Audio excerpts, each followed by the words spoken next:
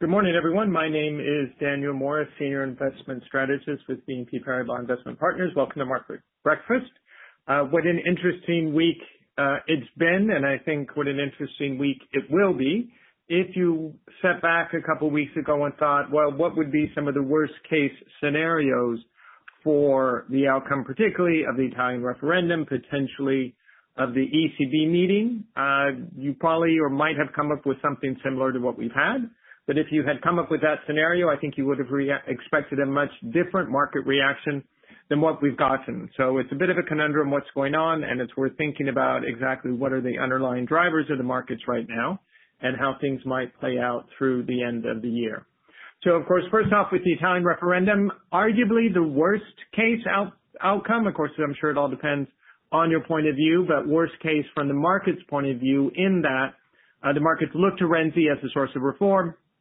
And given that he not only lost the vote on the referendum, but lost by a very large margin, subsequently has resigned, and talk of fresh elections in the new year, though under a different electoral system, which should make it less likely, though certainly not impossible, that the five-star movement ends up leading the subsequent government. So again, from an investor point of view, that's worried about the long-term structural issues that Italy faces, excessive debt, low productivity, low growth, and so on. You're honestly not more confident than you were before. If anything, you're less. However, if you look at what's happened in the market, BTP yields, Italian government debt yields over Germany, the spreads have narrowed as opposed to widened, and in general, the markets have reacted quite calmly. On the other end, you have seen spreads on CDS, on credit default swaps, for Monte dei Paschi, which is, of course, the core of the problem, though not the only problem within the financial system, especially on the subordinated debt, have widened quite a bit.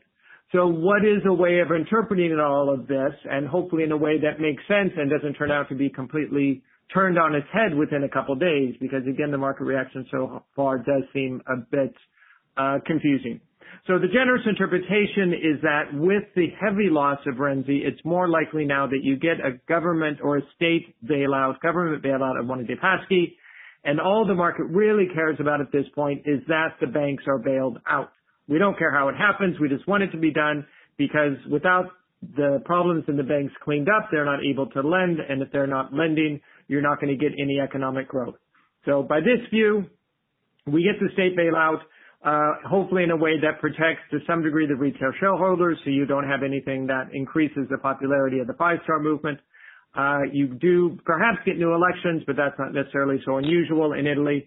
More importantly, we get a better, healthier banking system and ultimately better growth, and that starts to address some of the problems that Italy faces.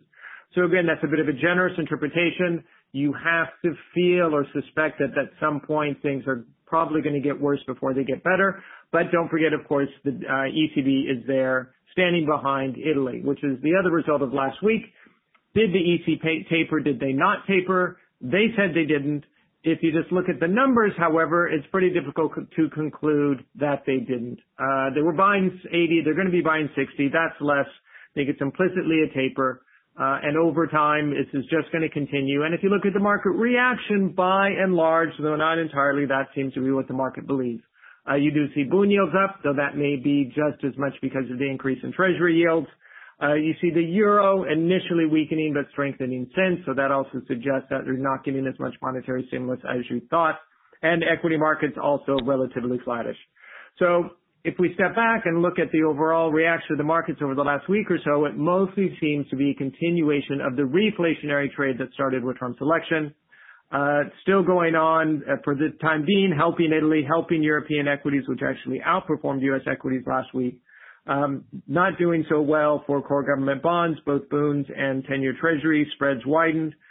Yields widened last week, where spreads on high yield and investment grade came in slightly. So that seems to be the trend, and the one that we expect to continue at least for a while. Of course, the other thing coming up is the Fed. To be honest, not expecting any big announcement. Certainly expecting it to 25 basis point increase.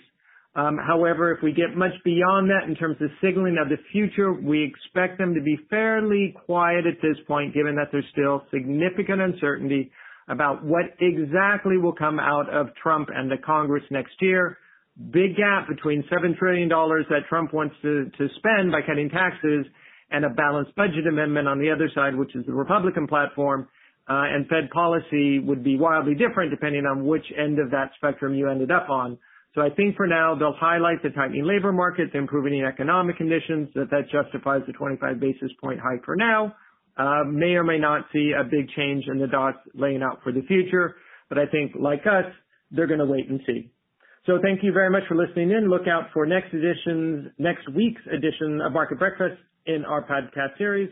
Thank you for tuning in, and goodbye.